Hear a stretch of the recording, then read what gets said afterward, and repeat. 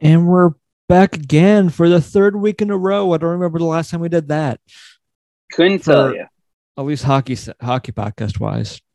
We're back with another underachiever, or not underachievers. It's not a Monday. Ooh. It's a W&Q podcast. There's no Brian on this one. It's not even a Monday, and we're talking hockey. So I don't know why my mind went to that, but it's a W&Q podcast, which means we obviously are talking hockey here.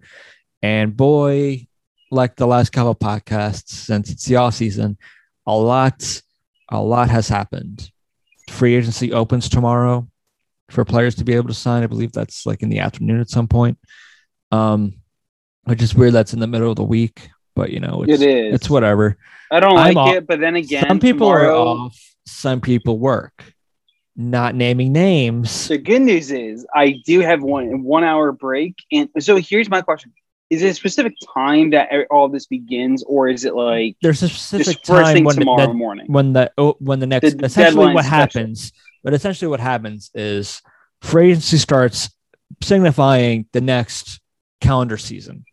So after today, it's no longer 2020, 2021. It's going to be 2021, 2022 at that point. So that's when all the free agency stuff, but you are going to see a lot of signings, even though one thing that they did not allow this offseason was any interviews, pre talking to people, even though I'm sure it probably still happened under the books, but you can't reach out to like players, stuff like that right before that. I don't believe that was a thing this offseason I could do anymore. Yeah. But obviously, it's gonna be weird. Yeah, it will be.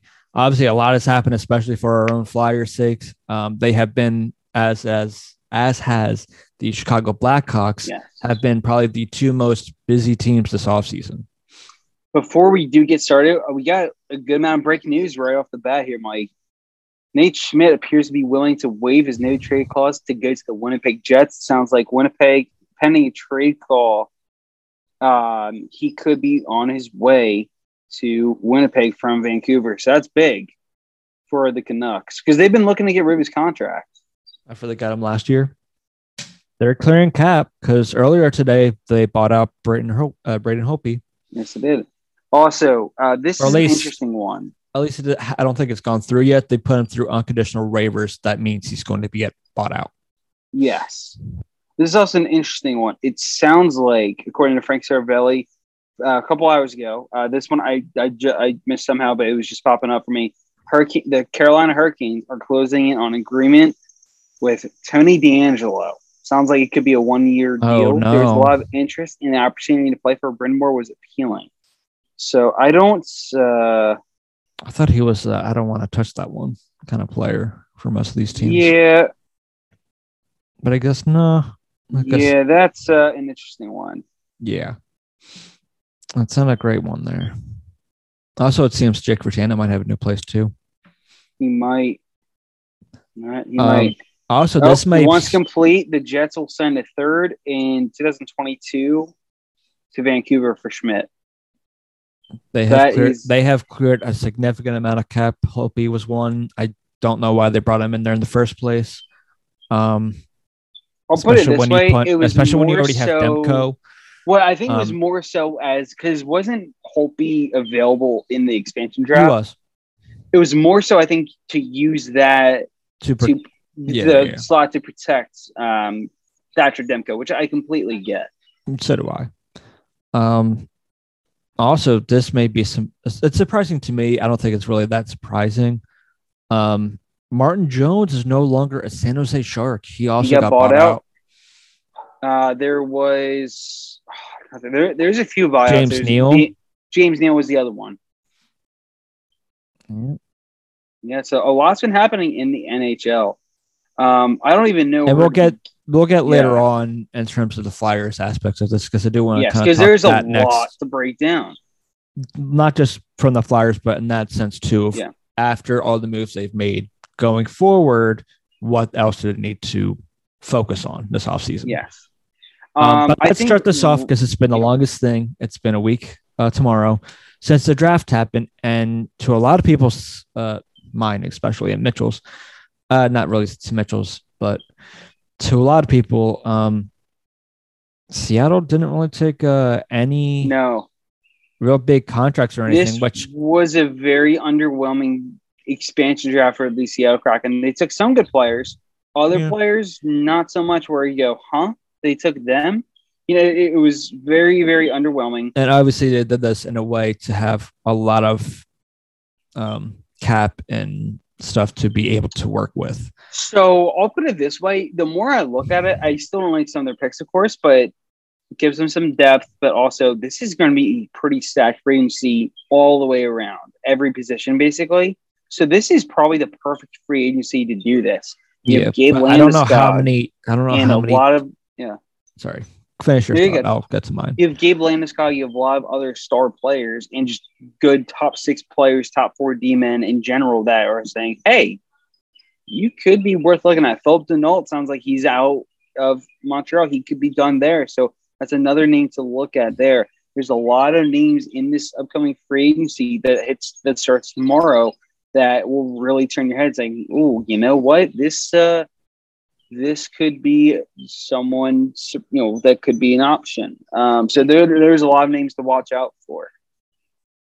I think it's a kind of a risk because one, I don't know how many people feel about going to Seattle.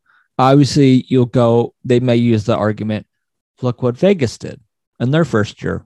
That could be Absolutely. us if you come to us. We can give you a lot of money. We have the cap space to do that now. So I don't know if that's going to be their spiel to people to try to not only that to Seattle. but there's a lot. That's an uphill climb. On a lot of positions, you can get ice time, and that's something that not many teams actually have the opportunity to offer. Now, it wouldn't surprise me because I don't know Ron Francis as a GM. I knew him what he was like as a player, but that's a completely different story of being a GM. Mm-hmm. Whole different ballgame. So I don't know on who he's going to go after. I don't know what kind of contracts he's going to offer. He could underbid on some others. He's going to overbid on players as well. We'll see. That's just what the offseason is. That's what free agency is. Guys get even with the fixed cap or whatever. Yes, didn't really go up any. There's a lot of overpaying. Vancouver, great on this. Tyler Myers definitely does not deserve that contract, but he was supposedly supposed to be the best defenseman when he was that free agent. Even Flyers and Kevin Hayes, they traded for his rights and maybe paid a little too much, but that's just kind of how it works. First year worked out great. Last season, kind of down year for Hayes. I think he'll have a bounce back, but I'm just saying it's just what happens from this time. And again, to be fair, it was a bad year from everybody. It was, but I'm just saying he was another one who had issues. But it's completely different from how Vegas went in 2017. And I think because I know I'm curious your thoughts on this, Jeffrey. And I was going to ask you this after the expansion draft happened and afterwards, but I wanted to save this question for the podcast because I know you and NHL is completely different, the video game and everything. You've done a ton of expansion teams and everything. You've done your Vegas ones when they were coming around, and now Seattle's and everywhere else.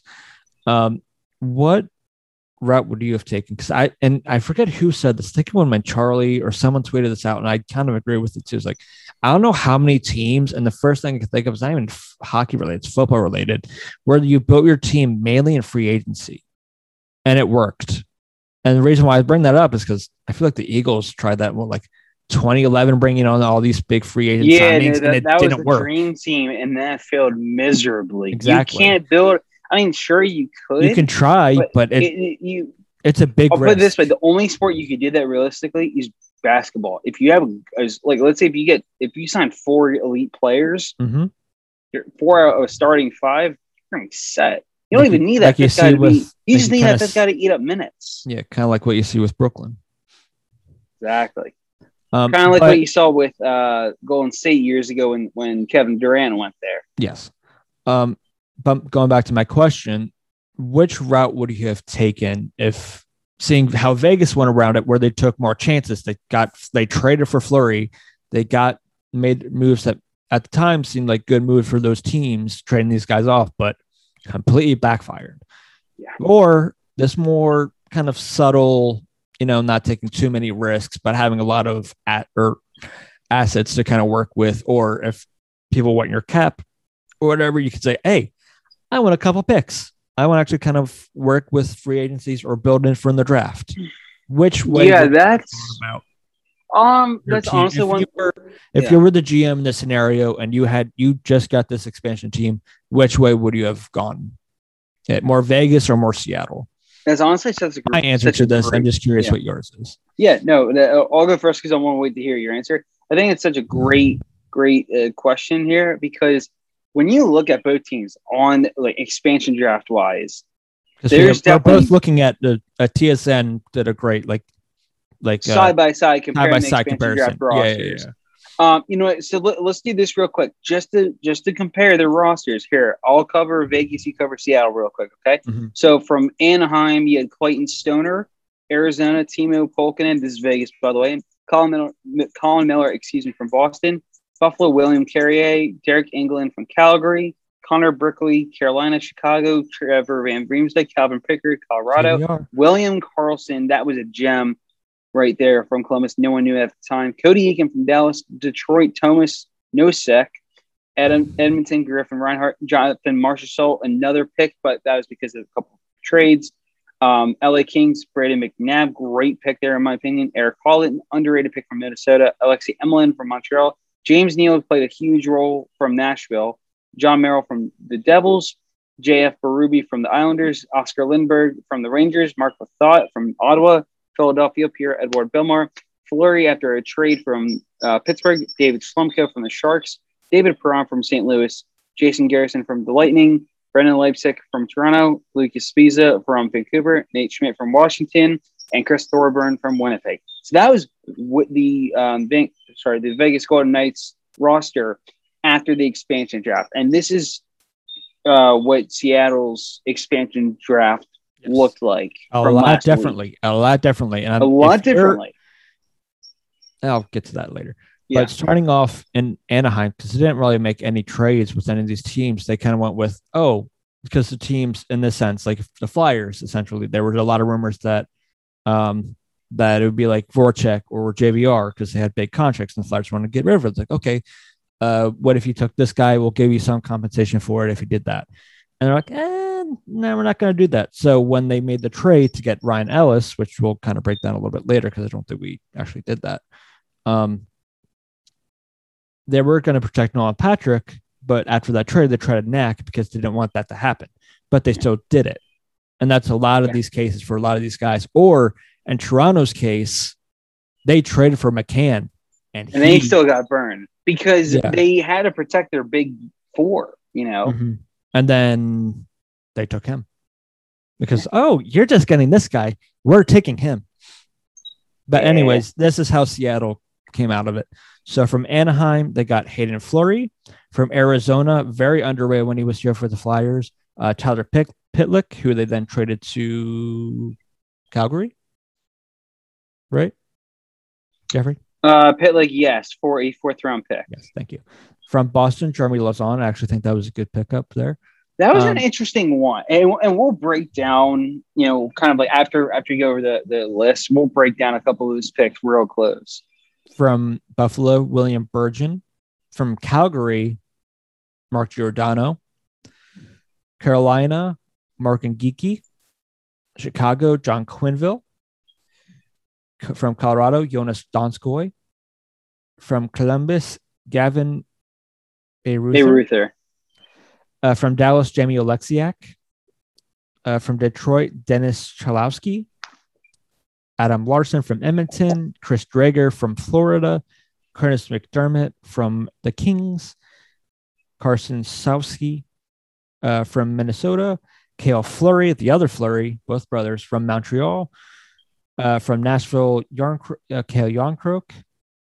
Nathan Bastian from the Devils. Jordan Eberle, which I love that they took him. From the Islanders. Colin Blackwell from the Rangers. Joey Decord from Ottawa.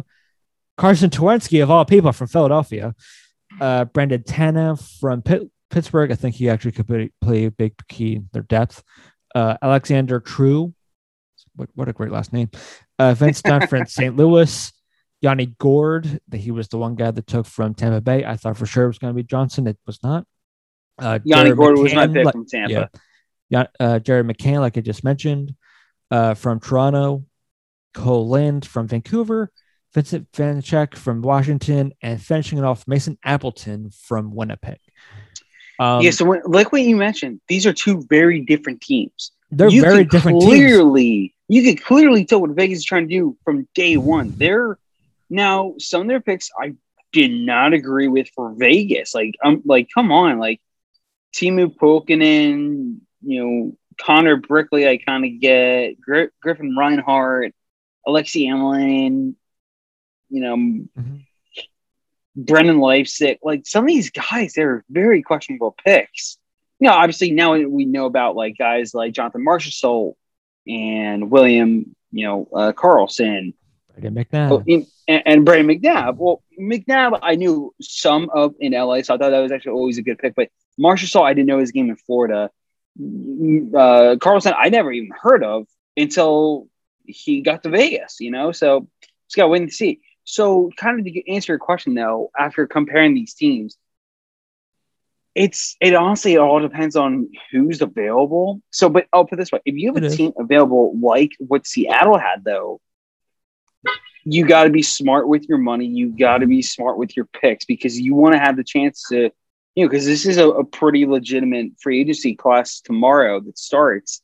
And it's like, there's some legitimate options out there. Like, it's you've got to really consider it. So it's actually a lot tougher than I was going to say. It's almost a 50-50 right down the middle. But if you had to pick one, if I'm forced my head all the way left or all the way right, and I had to make a decision, I got to go Vegas's route. Like it's definitely a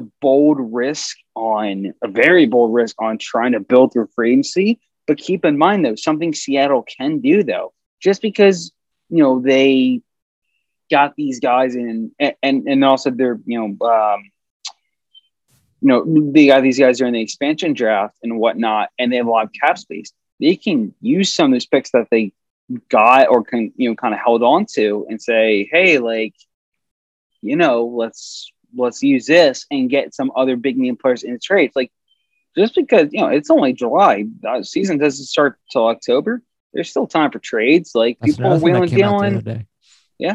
Teams are still wheeling and dealing. So, it's never too late for a trade. But I think what Ron Francis probably had in mind is he knew this is going to be a deep free agency class, like a deep class. So I feel like almost in his mind, you can't go wrong. My personal preference, though, is depending on what's in front of me, I would probably build in the expansion draft. Yes, you have to be careful with money and cap because you don't want to build your team right away and leave yourself screwed for years to come. Also, one thing I will say, I love what he did. He doesn't have that many I'll put it this way. It's not this year, but next year is the only year where he has many, many contracts to worry about to re-sign. Other than that, it's only a small handful of contracts. Like this year, he's 4 RFAs to re-sign. If I'm not mistaken, all 4 got an offer, which makes sense. You have 5 RFAs next year, 3 UFAs the following year. And then from there, it's 2 or 3 UFAs or RFAs within the next couple years after that. So he's locked up his guys. Like some of these guys, they're signed kind of like long-term, like Larson, Drager, Jamie Lexiak, Brandon Tanev, Yanni Gord, even Jordan Eberle. He's still locked up for a couple more years. Like some of a couple of their main key guys, they're locked up, and that's important for sure. It is. And for me, obviously, it's easier to say now because we know how Vegas turned out that in the first year. They went all the way to the Cup Finals. They lost, and, they still make that questionable move a season or two ago, even though it feels like 5 seasons ago, letting Gallant go. Dumbest thing they've done, I think, so far. Other than what they did today and not letting Fleury know that they traded him away. Yeah. I'm sorry, letting who go? Trading Fleury away and not letting him know that, or him finding out on Twitter. Sorry, I was talking about Gallant. But yes, no, that was dumb. Yeah. Just 2 dumb things that Vegas has had to deal with in their short time. But I think there's 2 ways to go about it. I think Vegas went not necessarily this easier route, but I think they went with we need to make a statement almost right away. So the first thing they do, because they know Fleury could be out there just because at that time they had Drury coming up and Murray, who they just won back-to-back cups with. So he wasn't going to be lasting long. So we're like, okay, he could be available. If he can waive his no trade clause and come here, we got our goalie. We have our face. We have a face. We are having an identity now because the fear that came in with Vegas was, is this really going to be a hockey town or is this just going to be exciting because it's a sport and betting? Do they care for the team or because of the event and it being Vegas? And I'll tell you that. And that's why I think 4,000, 5,000 people bought season tickets within like 10 minutes. They did. For Vegas. Same with Seattle. They bought their Seattle was triple that, I think. Like they sold out, I think, on that within like the first few hours kind of thing. And people care with these expansion drafts. It's not, like for Vegas, like you said, perfect example there, Mike, is, like it's all about, betting and no, they care. Their fans are passionate as hell and they love their Vegas Golden Knights for sure. I think a lot of it has to do with how they did in that first year. Absolutely. And I think they went with, we have to make the statement almost right away. So now we've mentioned their first 3 picks that they've made in their franchise history. They traded them away. They're worried about now. And they've made a bunch of great moves since then. They've gotten Stone. They've gotten Pacioretty. They've gotten a lot of good. They've got Leonard. They've got a lot of good people. Yeah. On that team. Now, I will say really quickly is it was leading up a few days before the home opener. Unfortunately, that year for the Vegas Golden Knights, there was that unfortunate, horrific mass shooting in Vegas at the concert, and that's another thing. And that played a huge role in that season for Vegas. They wanted the community to feel their just let them know their voices are heard and say, "Hey, we're here with you the whole way." And that team went up that year, no matter where they're on now. Like Nate Schmidt, he was on Vancouver and he's getting ready to go to Winnipeg, and wherever these guys are now. Fleury, he's going to Chicago. That team, that first year, he loved Vegas too. He didn't really want to leave. No, I don't blame him. That first year, though, those players are all bonded together because of that year, and they had one of the most rare years you could ever have for an expansion draft. And even more rare if you win it all, which they could have, I think. But they'll forever be bonded because of that season. But it all started, with the expansion draft saying, and same thing with these guys for Seattle. No matter what sport his expansion draft is, your former team unfortunately left you unprotected. No offense, but they didn't have a use for you anymore. And Vegas picked it perfectly. Seattle, hopefully we'll see, how they play out. And I do wish them the best for this season. I don't want them to have a down year. Yeah, I always like to see expansion drafts, have some hope. I'm not surprised if they do bad, but if they can make a good story from here on out, then, that'll be awesome. But, it's up to the players and also really the coaches and managers saying, hey, like guys, like this, we got to find a way to come together. And expansion draft is a great way to start it. It is. And I think Seattle wants the part of, and I don't think they're going to they may make a splash or two, but I don't think they're going to make a huge splash in free agency. I wouldn't be surprised either way on that. But, and for my argument, I think they went more, we want to look for not just right now, but the future. So a lot of the guys they got outside of Giordano are like just barely entering their 30s or in their 20s. They got young guys, so they're building for the future. Yeah. So they're being a little more patient on that, which is great. And I think the difference for Seattle is, and compared to Vegas is, I think there's a clearer idea of who could be that leader and who will be the captain. Right. And that's obviously and also one thing that really helped that year kind of going back to Vegas was Derek Engelland. He was a Vegas resident, or it is actually. And although he was their pick, he really just signed there with Vegas, and he was the voice, for that year. Although they didn't have a captain at that time, of course, now it's Mark Stone. Yep. He's their voice now. Derek It took a couple was seasons that guy before they got their captain. Where Seattle, I think it's very much known. I could be wrong, but I think it's going to be Giordano. It's so tough because, like you mentioned, and also like perfect example, the only true guy you could really argue for a legitimate captaincy was Derek England, but you don't have to be the best player to get the captaincy. There's been multiple. I think Belmar did that for not. I think they didn't have a captain. Oh no! Alternates, he had an alternate A on his jersey. Mm-hmm. I'm talking about the actual C. Oh yeah. But no, that too though. But so there are every locker room will always have a voice. But for a true with the actual C on their jersey, they didn't have a legitimate player that you could pick. Unfortunately, they all had a lot of later voices. But I always think with an expansion draft, it's a little too early to pick a captain like that. Now with Mark Giordano, that's a different story. You could absolutely argue because he's been the captain of the Calgary Flames for the last 5, 10, however many years. And he's a great leader, clearly. I thought for sure, and I wouldn't be surprised if he's just a 1 year in Seattle and then he's done. Because I thought for sure he'd be another one like Ovechkin that would just finish his career out in one place. Yeah. You're not wrong. Speaking of which, Ovechkin did sign for a 5-year deal earlier today. Yeah, moving on a little bit. Yes. But that's how that expansion draft went. Yes, so it's always interesting to compare these expansion drafts. I do love it and see who's available.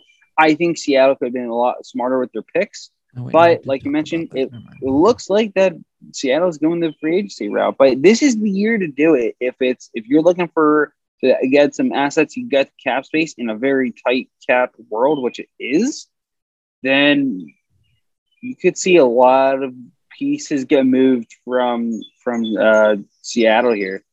You could, in order to make it work. We'll know more tomorrow, obviously, once it all starts, and see how busy they are. Deals get signed on day one. People need to keep that in mind. Just remember last year, or I guess it was, even though it was a shorter off season, and the last off season because there was only like a couple months span between the playoffs ending and the next season starting. That took a little longer for people to sign. And I know baseball, it's always, they wait so long. Harper Machado. Yeah. But in the NHL sense, a lot of the bigger names, the ones that will probably get signed, end up signing that first day. And then some of the more depth people some will sign. Yes, some no. Yeah.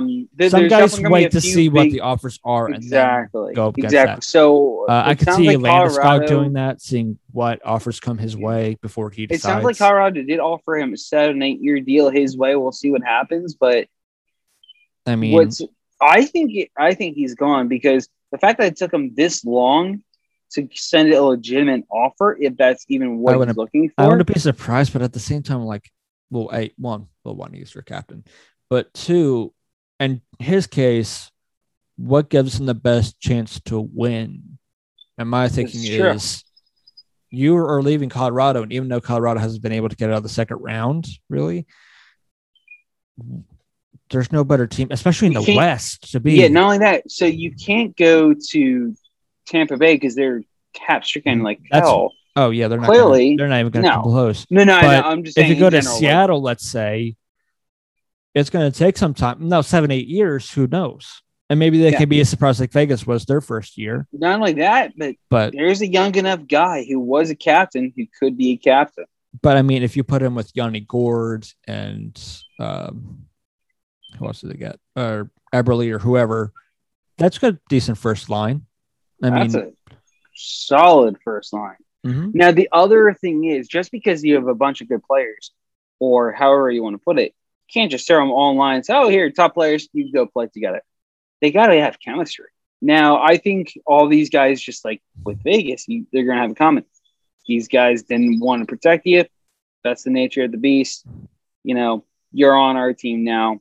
Let's kick some ass together kind of thing. But looking at our crystal ball here, Jeffrey, here are a couple of the bigger names hitting free agency tomorrow. So you got Ryan Getzlaff, another guy who I thought will end his career in Anaheim. Doesn't sound like he's putting up the skates yet. He is going to test the market. Obviously, Parise and Brian Suter, who are now, it appears in reports, they are actually willing to not play with each other. Yes, it has been reported that it is more than unlikely that both Suter and Parise will most likely not play on the same team together. It's more than unlikely for it to happen. I'll put it that way. Yeah, it's not impossible, but it's rather unlikely. It's the best way to put it. Now I assume he's going to come back. Both these next two guys, David Krejci and Tuukka Rask, are also free agents. Oscar. Did Stepan retire or is he still playing? Stefan, he is still playing. He was out all year with a broken leg last year. Oh, that's right. The Flyers have apparently, been rumored to look at him. Yes, he is also on there. This guy is no longer on there because of the Flyers, but Keith Yandle was a free agent, but has now been signed as the Philadelphia Flyers, not officially 1 yet. year, $900,000 deal. This compared is a Kevin Shattenkirk deal. Yes, compared to the contract he just had, which was almost $6.4 million. And that says a lot about Yans right there. Then you also have David Backes. He's still in the league. He's still kicking it. Alex Edler, Brandon Saad, who I believe you think could potentially resign, but another name out there, Brandon Dubinsky. I don't think he's playing. He's retired. Yeah, I was going to say, I think he's retired, but he's still on here. Jones just got bought out. Steen, wherever Doug Hamilton goes. James Neal, who was just bought out. I love that Matt Niskanen's still on there. Yeah, it's Zajac, Gabe Landeskog, Nick Foligno, who may be rumored to go to Edmonton, which I actually think if he did go to Edmonton, I think he's also been linked on going to Minnesota as well. So Minnesota or Edmonton. I was going to say if I'm Edmonton, I would totally try to get him just because you need some kind of depth person that can help you defensively, especially forward-wise. And he would be able to do that. You don't need to worry about offense with him because he's not going to put much offense. You just have to worry about defense. And when you have McDavid and Draisaitl putting up all the numbers they have to put up, you don't have to worry about offense. And then I'm just doing the top 20 that are on here. After Foligno, you got Alex Goligoski from Arizona. But those are some of the guys you can look forward to potentially signing tomorrow. I'd be very interested to see where some of these guys go. If they re-sign, Getzlaff, obviously the top three guys I just mentioned probably aren't. Krejci, I just assume he's just going to finish his career in Boston. Why not? And Tuukka, I'm just on the impression he's just going to, again, why would you lower your goaltending by getting rid of Tuukka Rask? You're already more than likely going to lose Halak.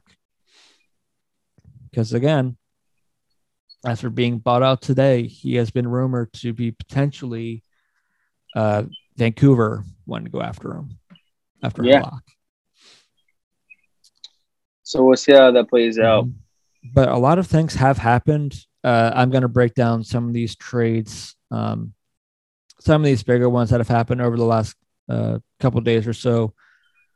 Obviously, it really starts on the 24th with Philly. Yep. I'm just going to go down from more recent. Okay. Obviously, like we just mentioned, the Fleury trade with no cap retention at all, being traded to Vegas for Mikhail Hakkarainen. Yeah, close enough. Sorry if I'm butchering your name. But here's the thing. They got $7 million cap space from that. Do you know how dangerous of a game you're playing? Not to mention, you just spent a lot for Keith Jones. Granted, I will say this, Seth Jones. Sorry, Keith. Fleury is only here for a year left. He's got 1 year left on his contract. Yeah. Now, I just want to put something out very quickly. It was rumored that he might not play, and he might retire. However, he's thinking about his future and everything. However, it does sound like for Fleury, he will potentially play. Yeah. I hope they don't end up getting Eichel. It's just that would be ridiculous. Yeah, it would be. And I see a lot of people. I saw the one tweet you responded to saying that because they got Seth Jones and Fleury, now they're a Cup favorite finalist. Or Yeah, whatever. so Like, some reporter you're not even a top. They're barely a playoff contender. Now, the fact that Fleury, who may or may not be playing, we'll see if that happens. You get Seth Jones, yeah, that's great. And it's fine for this year because contender. Jones' contract doesn't take effect until next season. So you don't have to worry about the $9.5 million that he's going to pay average annual for the next, I think it was like 8 years. I don't know. We'll just be sure. It was 6 years, $32.4 million. So that's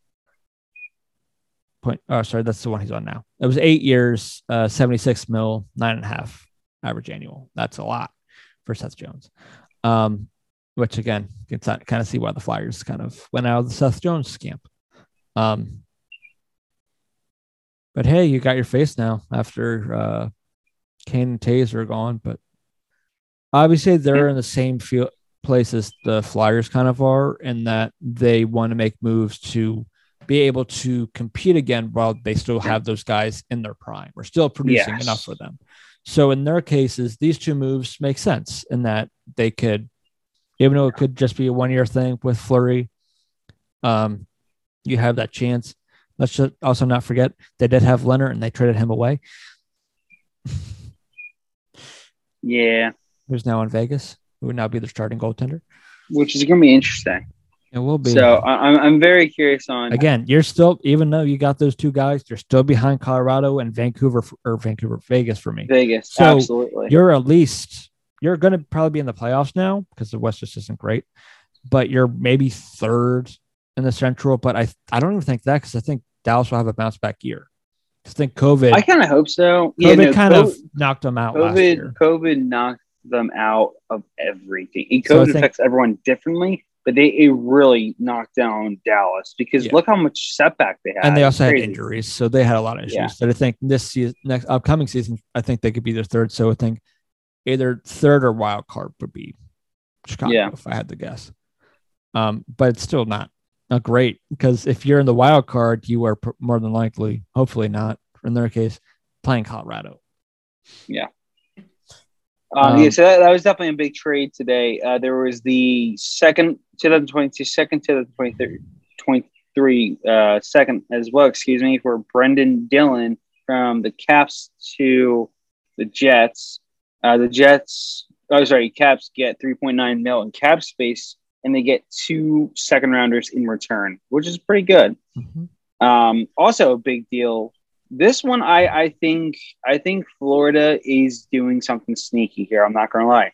They got rid of Anton Stralman, Vladislav Kolyachonok, in a 2024 second for a 2023 7th-round pick. I think Florida is going to make a play for one of these big name free agents. I don't know if they can get them. I think they've been linked to like Suter. I don't know about Parise, but I know they've been. I'm talking like possibly. Well, let's see here. They still have to sign Landeskog. They did re-sign Sam Reinhart. Did they actually sign him? Did they re-sign Sam Reinhart to like a 5-year deal? Okay. It's just not announced yet on Cap Friendly. Yeah. Wenberg, they have to re-sign Lucas Wallmark, Nikita Gusev, Juho Lammikko, Brandon Montour. They have to re-sign those guys. That just hurts seeing that $10 million cap hit for Bob. Mm-hmm. You can't do anything about that. You just can't. You gotta have to suck it up. Yeah. But my point is, though, with another $5 million cleared up, I mean that they also just extended Sam Bennett too, Florida. Yeah, $5.5 million cleared up from Strowman. So yeah, I always say it. I always say it. Could it be the year for Florida next season? Dude, I hope so, because I would actually thoroughly enjoy seeing the Florida Panthers make a run. Their depth is really coming together. So because you just got Bennett, or not, you got Bennett during the last trade deadline or whatever. You just got Sam Reinhart. I'm assuming you're going to get. My guess is you'll probably get Suter, which means your defense is going to get a little better. Aaron Ekblad is going to be back for you as well. And sorry, Montreal. They're going to be without Weber for a while, and maybe his career might be over now. I don't know how bad Price's injury is. Apparently, he may be able to start the next season, but I think next season might be a lost season for Montreal. It definitely could be, unless I read it as someone else, which is certainly possible. Glasgow doesn't even nuts for me. I think Price, keyword could be, it's not guaranteed, he could be ready for October. I could be completely wrong. I know I probably misread that. That's a report I thought I saw. So regardless if it's you, Mike, or someone else, that's listening to this or why I said watching, that is because obviously Florida is better. You still have to throw Boston in there. Toronto's good in season, and obviously the Cup winners are in your division. It's getting a lot harder. Wild card isn't that much easier either. So for Montreal, it's going to be a little iffy. And Florida is making the right moves to be able to actually improve. They got rid of some cap. And I think Strawman was a liability for them for a couple of years, to be honest. I think that they're going to do something big here. Mm-hmm. All right, and then you had really the next. There's big a lot trade. of trades after that. Picks during the draft. And then you did have Sam Reinhart go to Florida from Buffalo for Devin Levi, who is apparently a top prospect, which I didn't know for Florida, in 2022 conditional first. Which if the pick is in the top 10, the pick will be exchanged with Florida's 2023 first round pick. So that was a big one there. Then before that, the next big one was Philadelphia. You had the Flyers trade Jake Voracek, his entire contract for Cam Atkinson, 1-for-1, no salary retained. So the Flyers get $2.37 million in cap space in this trade. 1-for-1. Voracek's $8.25 million cap hit is gone. Welcome Cam Atkinson. It's $5.87 million cap hit. The only difference is, in the terms of these contracts, Atkins is 1 year longer than Voracek is. Yes, which I actually love. I love this deal from the moment it broke. This is a great deal for the Flyers. They add a finish. They add a guy who can play in the top six on the wing, who is a shooter first. Let's mentality. Put this into perspective too. So, in last season alone, even the last couple of seasons, he's kind of not really struggled, but last season in the 56 games, he put 15 goals. That may not seem a lot. That's really not that much. Yeah. But in terms of the Flyers and their goal scorers, in that sense, if he was on this team, he would have been 5th behind Giroux, Van Riemsdyk, Couturier, and Farabee, just ahead of Hayes and Konechny. So he's at least a top 5 goal scorer on your team, potentially. Also, if you can get back to his 20 to, I doubt it's going to happen because that you don't really get better as you get older, and he's entering his mid-30s. So the better of his career is unfortunately probably behind him, but he can still provide you a good amount of offense. So let's say 25 to 30 goals. That's what I'm hoping for him. And then you add, because Konechny to have a down year, I assume he's going to have an axe to grind for next season. So again, another potential for another 25 to 30 goal season. If Farabee can do what he did last year, where he put up 20 goals again, I think he can. I think he can put. I just mentioned 3 guys in that span in that second that could give you potentially 25 to 30 goals, which, for the most part, for the last couple of years for the Flyers, was mainly the first line of Giroux, Couturier, Konechny, and then everything else was just spread out team wise. I'll put it this way: it's going to be a little more difficult. But for the most part, I'm okay with the trade. Obviously, by the end of it, I don't think it's going to be the same. Atkinson, I'm saying. Yeah. Because it ends in 2024, 25, and he's obviously not going to be the same. He very may well not be the same player. For right now, it's a good contract. Move. For right now, I think it's a great move. makes sense especially for Columbus. being able to get rid of Voracek's contract and not having to do and the entire thing, not eating and getting anything back for that trade. That was big. So I do love this trade a lot. And Atkinson, he's definitely pumped to be here in Philadelphia. He's said it multiple times, including his press conference with Philly. I'm still in the suspicion that the reason why the Flyers where he was fine with going on his modified no trade move or whatever, why he was on there was because of Scott Hartnell. Hartnell definitely played a big role, and some of the Kevin connections, Hayes but I think a solid role. I'm sure it's mainly Scott Hartnell. Yeah, because he gave his wife the gritty jersey that he wore on his introduction to the press, which is amazing. So I thought that. And he also mentioned how great Philadelphia was, even though it's can be annoying to play in, but a great place to kind of play in. So he's kind of and his wife loves gritty. He's just pretty much saying, hey, if you ever want to, I'm sure I could put in a good word to make a trade for you. Yeah. Not that he really has any access to that, but I'm just saying it just seems like you're not wrong. You're not wrong. He played with both these guys, though. He played with Atkinson and Voracek, Scott Hartnell. He did. That's right. All right. Before that, before the NHL draft started, we talked about it, but we didn't break down the trade. We had Seth Jones, a 2021 first-round pick, which turned out to be Nolan Allen for Chicago, a 2022 sixth-round pick, which is coming as pick, in exchange for Adam Boqvist, a 2021 first-round pick, 12th overall. Cole Sillinger, what a great freaking pick there for Columbus. They had a hell of a draft, in my opinion, especially the first round. 2021 second-round pick, 44th overall, which was Alexei Salmi,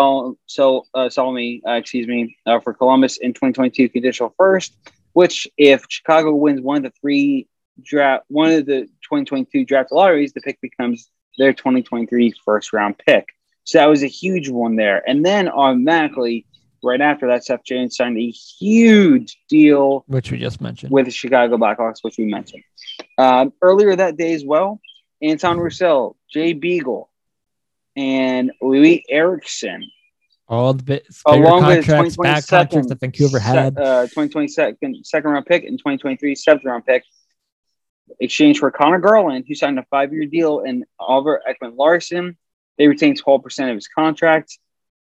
Out of all of this, somehow magically, Vancouver comes away with an extra plus $4.74 million in cap space, which they essentially used to re-sign Connor Garland. Yeah. So I really love this deal for Vancouver. I don't get how you can trade a bunch of scrap players with big contracts.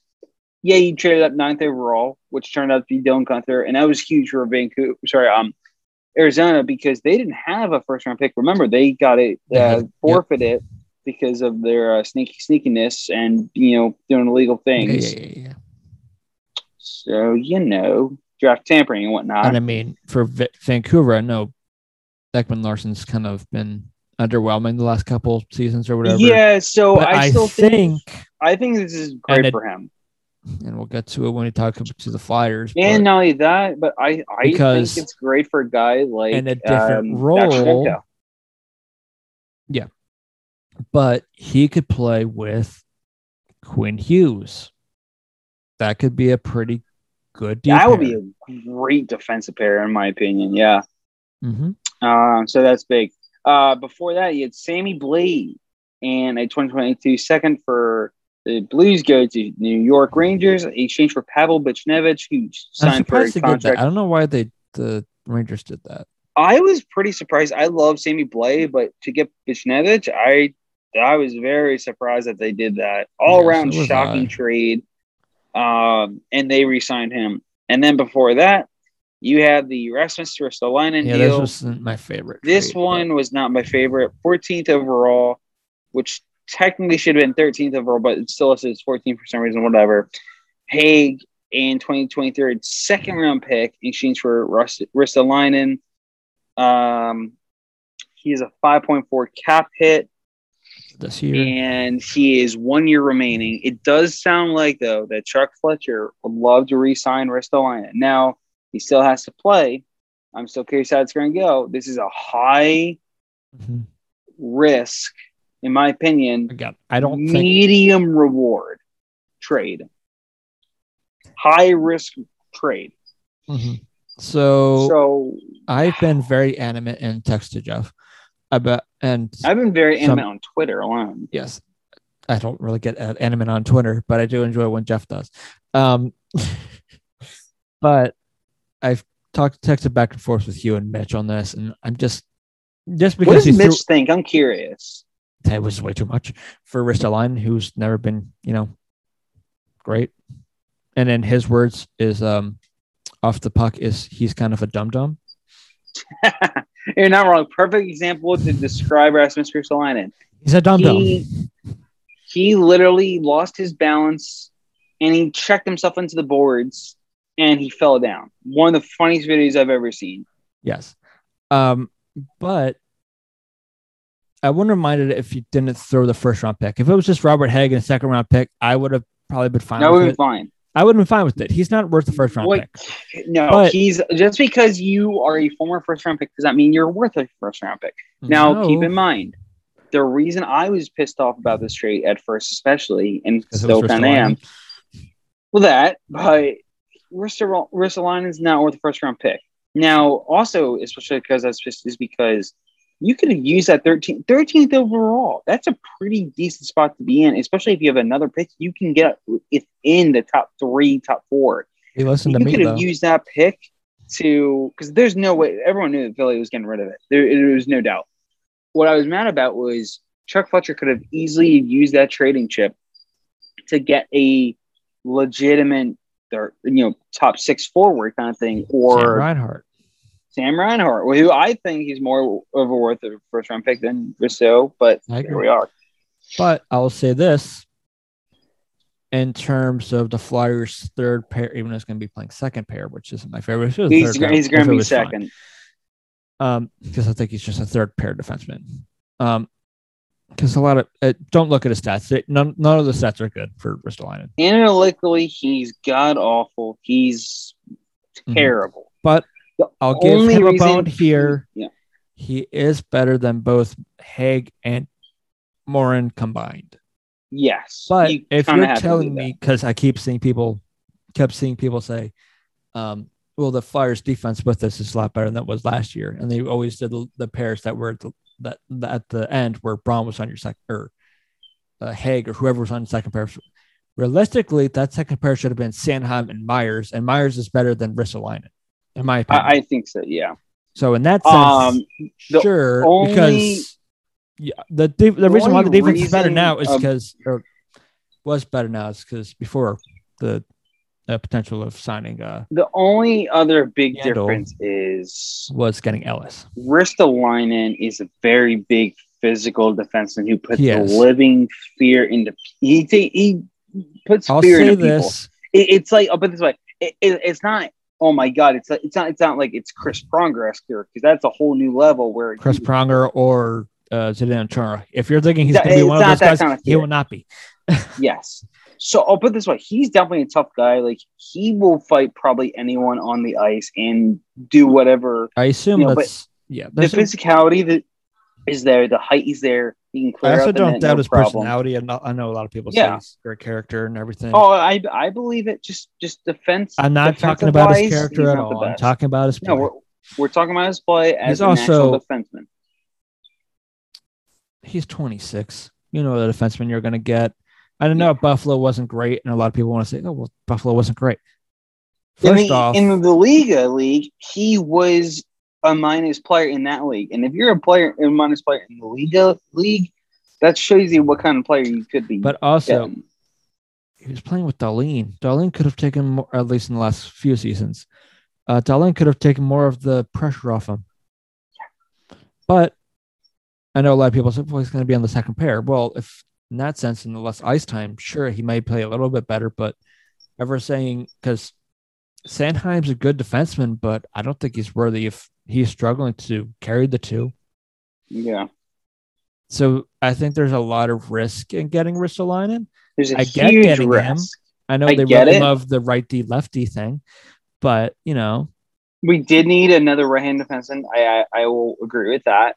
But it's just the price is way too much. I get it. They're trying to do something now, which I appreciate and get. And so waiting around to do something. Yes. But now I'm slowly kind of warming up to it.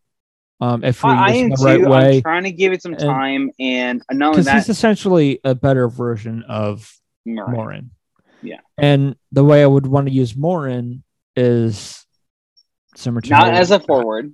As a forward, no, it would be the same way I'd use Ristolainen. PK, clear the cage, make sure our goalies can see. Yeah, the only fear don't let Anders Lee, is... don't let these guys, don't let Tom Wilson, don't let these big guys get in our goalie's eyes and take his eyes away. Not only that, but don't block your goalie, just like Justin Braun has. Yes, just like Andrew McDonald has in the past. If you're there in the front of the net, your job is to box people out, block pucks. But at the same time, you got to know where your goalie's eyes are going. You got to understand where your goalie's behind you on the ice. You got to understand, hey, am I blocking my goalie? Even if you take a 0.2 second look, quick, I'll say quick this over too. your shoulder, you got to do it just to say, oh gosh, let me move so he can see a clear path. A lot of these moves, Ellis included, and when we get I keep want to say Ekblad, but it's not Ekblad, it's Yandel. All these guys essentially were brought here, not necessarily just because of their play, because they're an upgrade. It's also because they're good in the locker room. And a lot of the issues Chuck thought, or was it the reason why the Flyers struggled last season, was because maybe the locker room wasn't the best or whatever. There wasn't enough voices and stuff like that. So they brought a little more guys who can be a little more of a character and all this. The thing that will suck, though, and losing Robert Hagg, Oscar Lindblom's losing his best friend. Yes. He's losing his best friend who was there for him when he got his cancer diagnosis. So I'm sure for him, it's going to suck more just because he was on the Flyers. He was your best friend. And obviously, we mentioned that before when we talked about the Ellis trade, Konechny losing Patrick. But it's just the name of the business. It's just going to happen. Higgs' time here was limited. He had some value just because a lot of people like what he could provide and everything. But his time here was essentially done. But with the acquisition of Yandel now, this actually looks like a formidable defensive pair. And you don't necessarily have to worry about the last couple seasons where you've kind of had a revolving door in the third pair. Because now your third pair will be Braun and Yandel, where, it might not be great because one isn't great defensively, Yandel, and the other one isn't great offensively, Braun, but I think they can each equal each other out. Braun can worry about the defensive part of it. He doesn't have to worry about the responsibilities he had to when he was on the first pair. He's dealing with third and fourth pair lines, essentially. So in that sense, that's great. And for Yandel, he can be great also. And this too.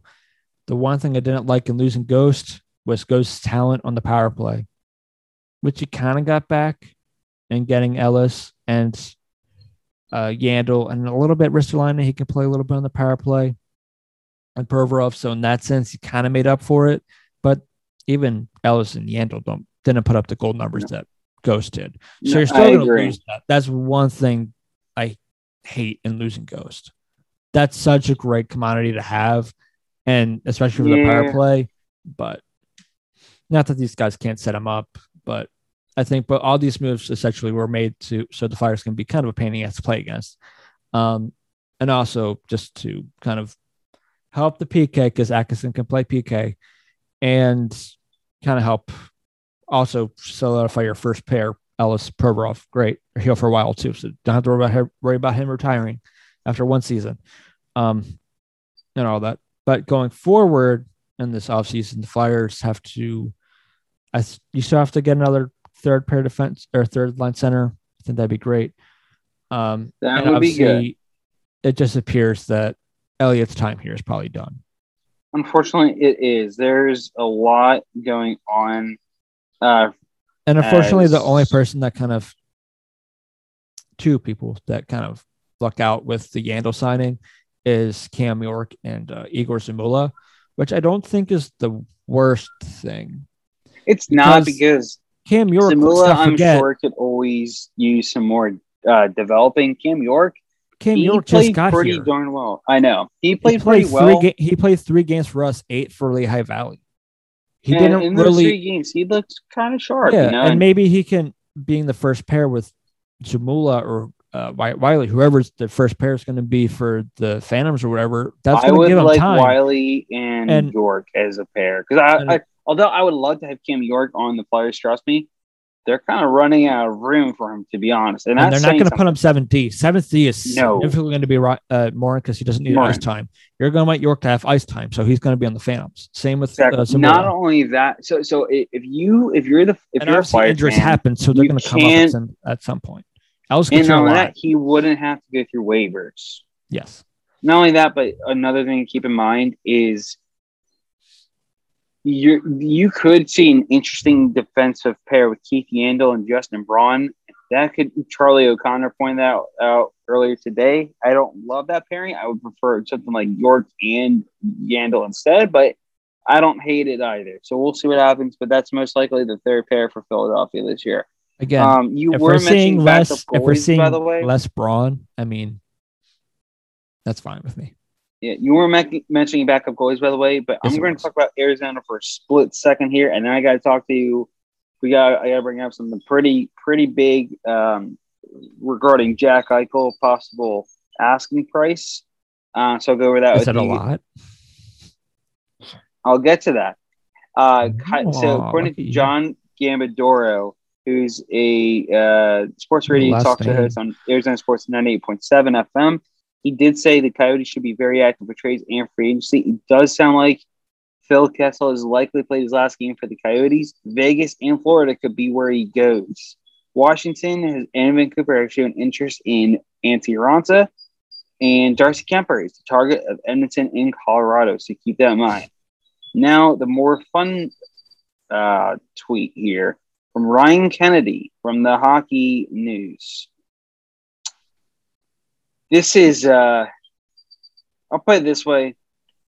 If you're the Vegas Golden Knights, you take this deal and you run the other way without looking back. The asking price apparently for Jack Eichel from Vegas, for Jack Eichel and from Vegas, they went, I don't know who this Smith guy is. They want Smith, Nick Hogg, a first rounder, and Peyton Krebs. And that's it. If you are Vegas, you take that deal and you run the hell away. It's no wonder they got rid of what's his face? Fleury. Like, how do you not take that deal? If that and you need center help, so if that's a legitimate deal or even asking price, you take that deal in a heartbeat. Absolutely. Wow, that's just unreal.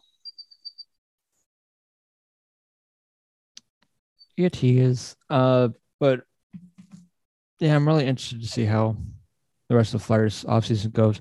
If I'm being honest, though, and those not just the goaltenders that they'd have to, and obviously some of it depend on how much the asking price would be.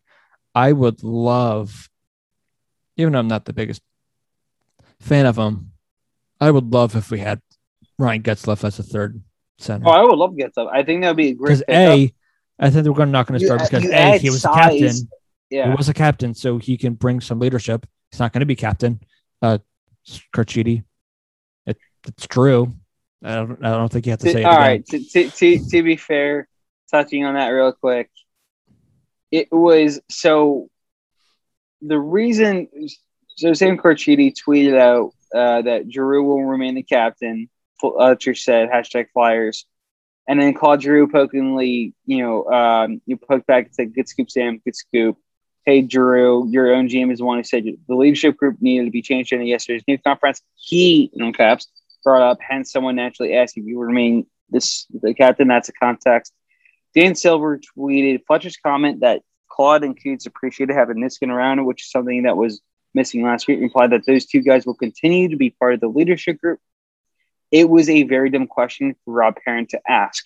It was Rob Parent who had asked the question, It was about will Claude Giroux's role change?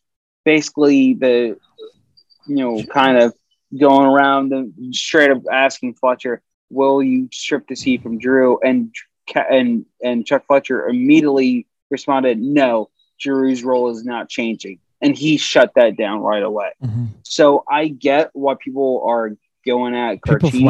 Let's be honest here. A lot of people wanting the Flyers to strip that for a while or trade him away. So that's why I say it off Twitter after they traded Wade Voracek, because there's all the people that hated him. I thought he was worth trading away. Yeah. Going back to Vegas, it would most likely be Riley Smith. That's who they're asking. That's what I thought. Yeah, I completely forgot about him. So that's what that whole spiel is about. Mm-hmm. But I'm assuming his price, because he is 36, that it's not going to be what he was playing with. I assume it's going to be a lot cheaper. And seeing what you got for Yandel, if he'd want to come here, and I just realized Yandel was good friends with Hayes. So again, you got your connection. No, seriously, Kevin Hayes. It sounded like he played a significant role in convincing Yandel to sign with Philly. Sounds like he played a very, very big role. But again, if you brought in Getzlaf here, that could big body. Big body, but not just big body. He would be a legitimate third line center for us too, and I would love that. Mm-hmm. He can play for a couple of years too. Even if not fourth, I would do like a year or two. I would. I would do a true trial run. I would do 1 year, and if it's good, maybe do 2 after. Because he's 36. I like the idea of that. Because I don't want it to be like what's his face all over again. That we traded for Shin. Laterra. I wouldn't want that situation over. All right, to be fair, he was a throw-in contract because they gave up 2 first-round picks. I know, but I'm just saying I don't want that kind of anchor depth. I'll put it this way: it wouldn't be like that because I don't see Getzlaf being a liability like Yuri Laterra. I want to either. Ryan Getzlaf. I'll put it this way: when you get older, if the Flyers sign Ryan Getzlaf to a 2-year deal, it depends on the AAV. But would you do something like 2 years?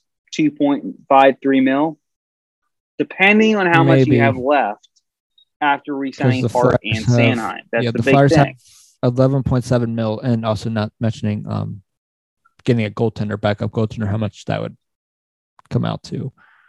So they have about 9 point. So I'll put it this way: if they go out and, this is going to be tough. So let's say they went after, for argument's sake, because I saw it mentioned today, they went after Kemper. Unless we got Arizona to knock some of that cap off. It's either the Flyers get a good backup and a semi-decent third line center, or they get a good third line center and a semi-decent backup. Mm-hmm. Or do you just go with, let's go for a good backup and then rely on a Morgan Frost, Tanner Laczynski role I think for the third line center? That's not going to be that. Tanner Laczynski is going to be a fourth line center for sure. Or if you don't do third line center with those guys, you make them fourth line center and then push who you're going to have for your fourth line center up to the third, like line. At the moment, he's your third line center, but I think even in that situation, I think the Flyers are going to look more towards upgrading backup goalie than to the depth, because then they think internally that they could improve it. But it doesn't mean they're not going to go after someone. I think they just, in that sense, go after someone who's a little lesser, but could still provide you, because they're obviously going to look for someone who could play PK, which Getzlaf can do. Yeah. Which is why I would like him. Just in that situation. Plus, if you look at the other, let's look at it. While we're looking at it, update results. The other centers that are up, or obviously you can also look at Derek Stepan too for center. I wouldn't love it, but it could be cheaper. Same age, Trevor Zajac. Zajac, I'm not crazy about. I'm not either, but I'm just saying he's out there. He's out there. Eric Stahl's out there. I would love Eric Stahl. I think again, I think he'll his most recent likely contract end up. was 3.2 million. So I in think that he'll sense, most he's also the likely same age at go. 36.